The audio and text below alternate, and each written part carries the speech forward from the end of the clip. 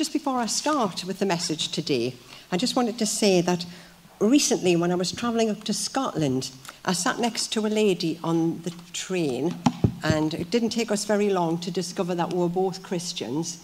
And we talked all the way for 3 hours sharing testimony. So I just want to say greetings from Chowdene to Jackie and the friends at Huntley Christian Fellowship in Aberdeen. So thank you for that. Right, now I wonder how many of us like a puzzle. I just like word puzzles. I'm not good at anything with numbers. I like the Wordle and code word, but I can't do anything that has numbers in. But there's been I always say, if you're going to do a church quiz, get on Doreen Oliver's table, because she's always really good with any kind of a quiz. But recently there was a programme on television called The 1% Club, and they start off with 80% of the country can answer this question, and then it goes down 40, 50, till it gets to only 1% of the country can answer this question. So here's the question. Now I don't know whether people at home can see this, so I'll just say... I'll give you a minute or two just to think. What would the next 2 letters be?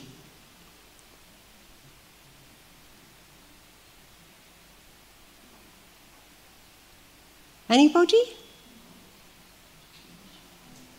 If you saw the programme, don't answer.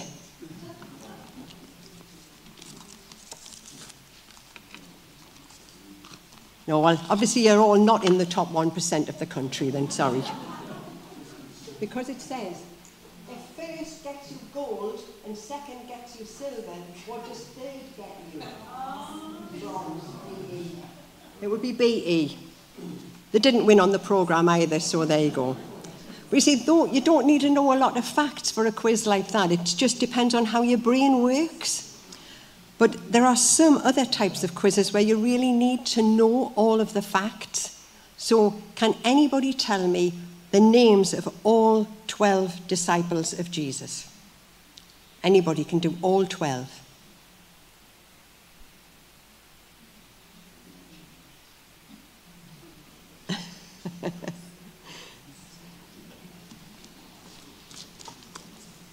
Okay, let me tell you then.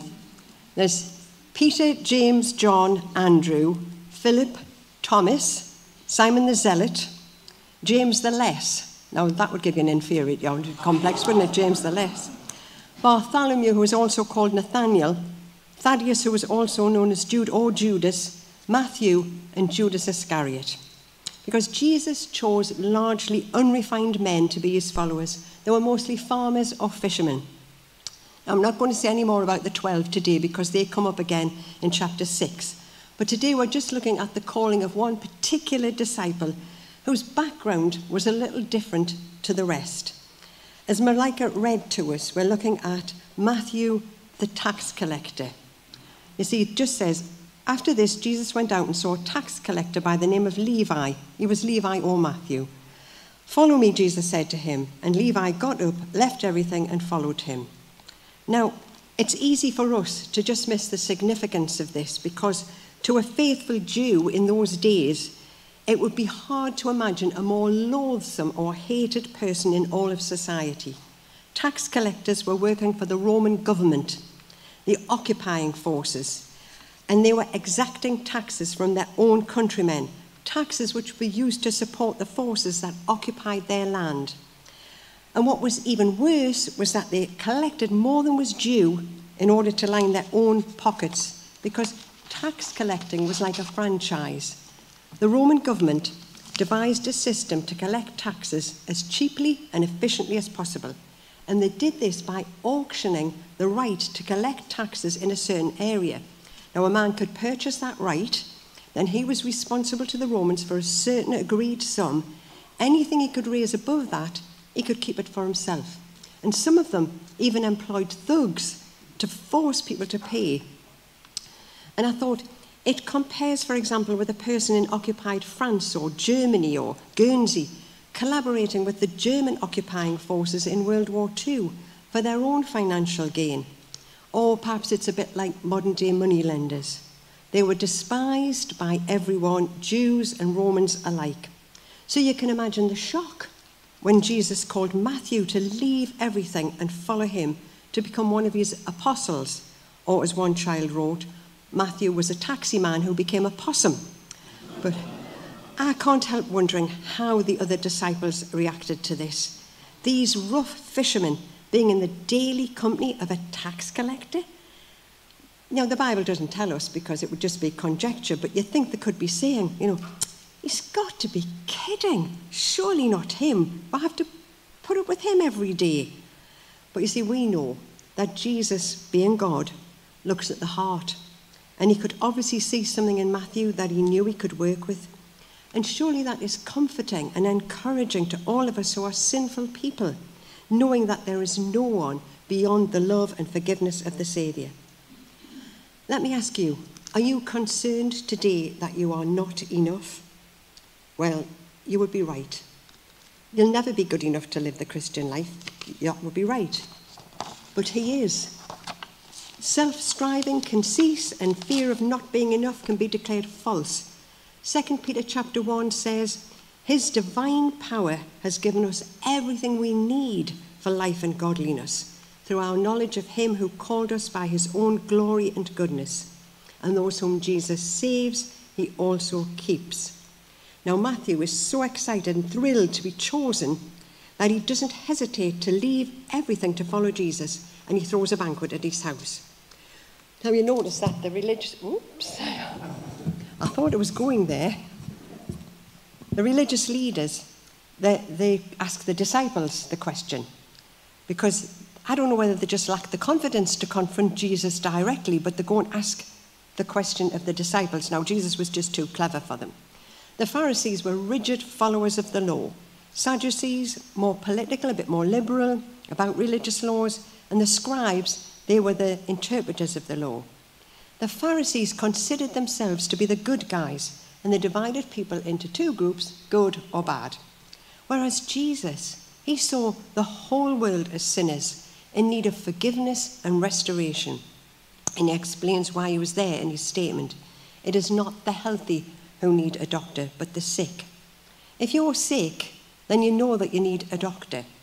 And if you know that you've got things wrong in your life and you've done wrong things and things have not worked out, then you know that you need a saviour. John Newton had been a notorious slave trader as a younger man, but after becoming a Christian, he became a respected minister, and he wrote the hymn, Amazing Grace.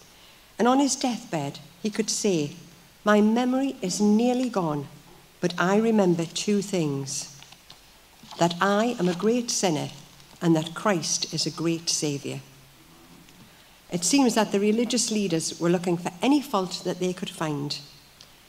Why were these religious leaders at such odds with Jesus? Probably for two reasons. One was jealousy. Jesus was popular, they weren't getting any credit, so they didn't like it. And secondly, resistance to change. Not many of us like change. They probably didn't like that verse in Isaiah 43, which says, forget the former things. Do not dwell on the past. See, I'm doing a new thing. Now it springs up. I'm making a way in the desert and streams in the wasteland. Now, in the Message translation of Matthew's Gospel, and although Matthew's Gospel is not signed, tradition has it that it was written by this Matthew the tax collector. And he was writing in chapter 12.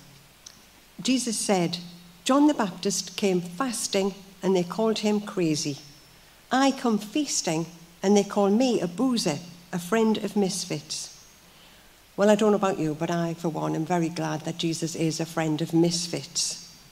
And speaking of the religious leaders in Matthew 23, Jesus said, woe to you, teachers of the law and Pharisees, you hypocrites, you whitewashed tombs.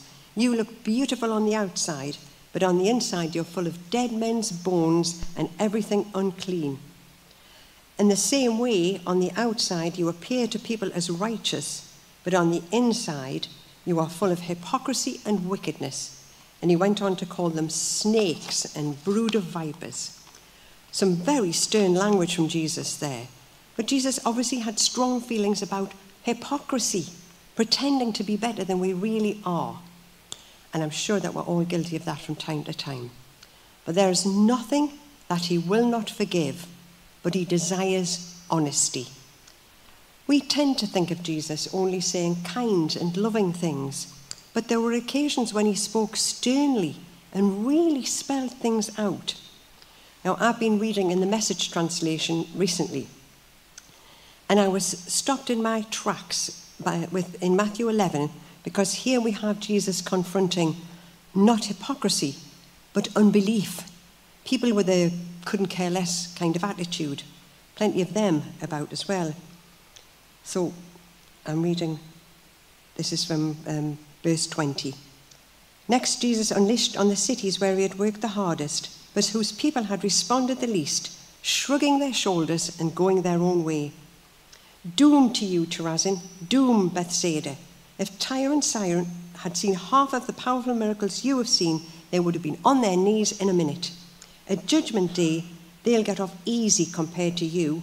And Capernaum, with all your peacocks strutting, you are going to end up in the abyss. If the people of Sodom had had your chances, the city would still be around.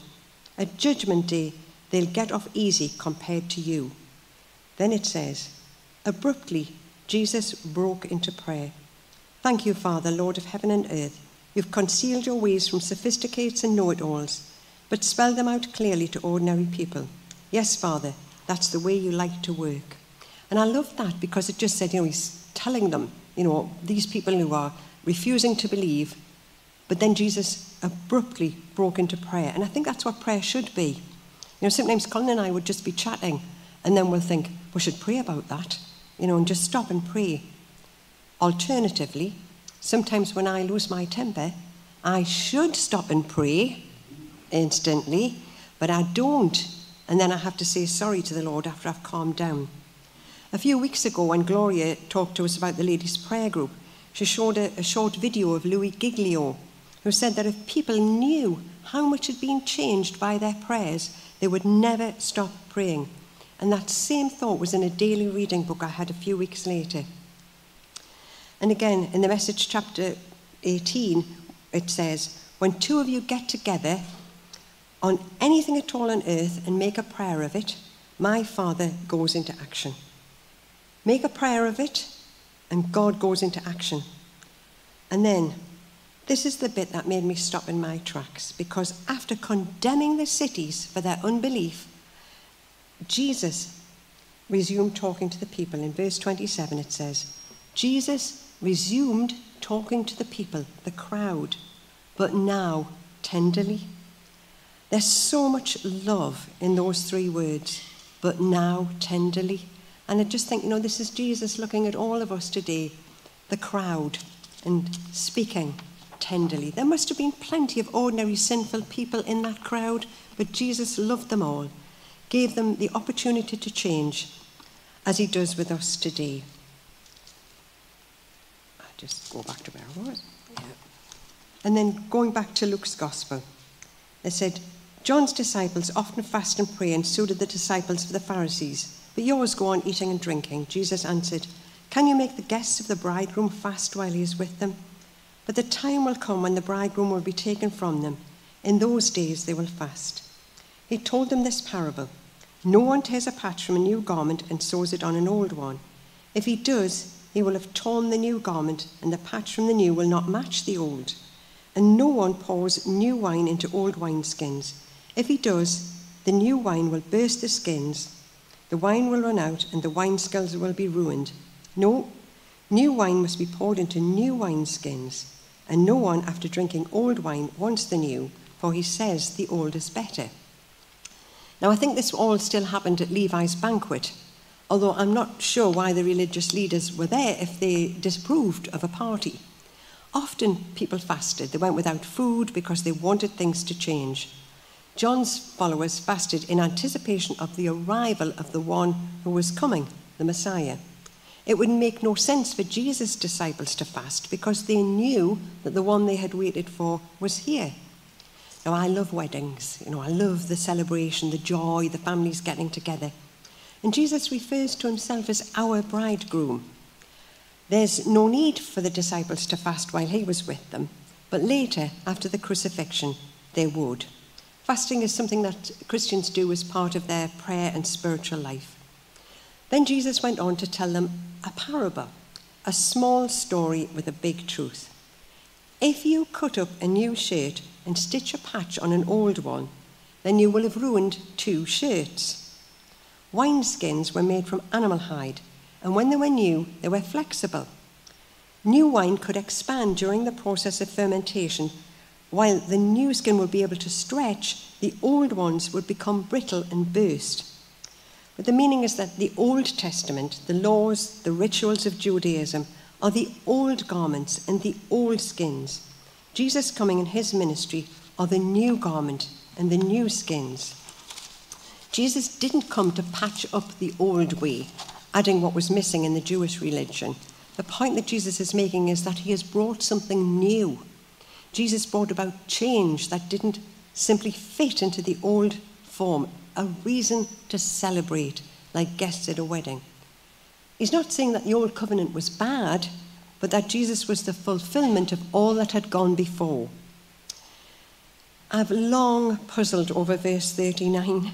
Why, after what he just said, did Jesus then say that the old was better? I find I'm not the only one who's found that verse difficult, as I tried to look it up, and scholars far cleverer than me are also a bit puzzled.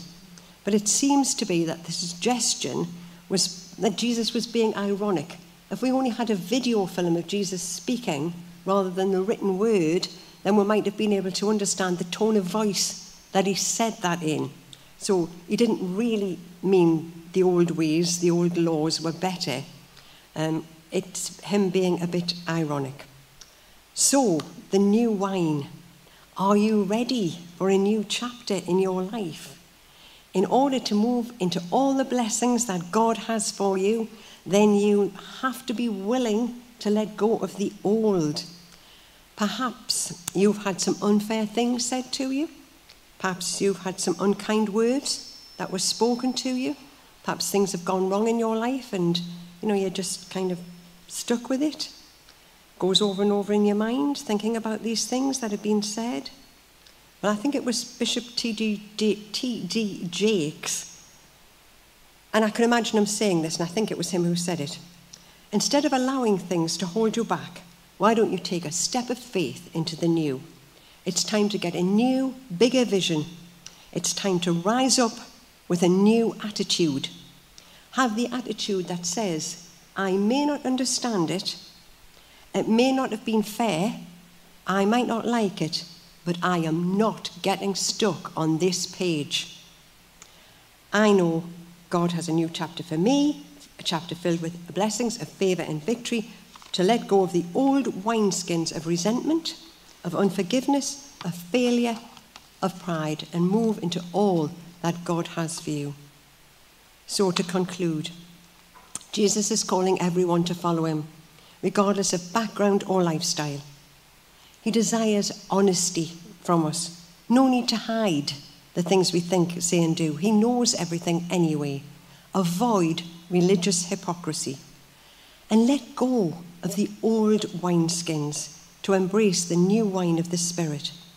And don't put off till tomorrow what can be done today. To quote the Dalai Lama, there are only 2 days in the year when nothing can be done. One is called yesterday, and the other is called tomorrow. So today is the right day to love, to believe, to do, and mostly live. Now, they are wise words from the Dalai Lama, but we couldn't do it without the Lord Jesus. We can only do that, live a full life, by trusting the Lord Jesus and walking through life with him. Let's pray. Lord, we long to hear your voice speaking to us. We pray, Heavenly Father, I pray, Lord, that every person here will hear your voice speaking directly and personally to them today, whether it be sternly, Lord, or tenderly. We just pray, Lord God, that you will speak and that we will respond appropriately. Amen.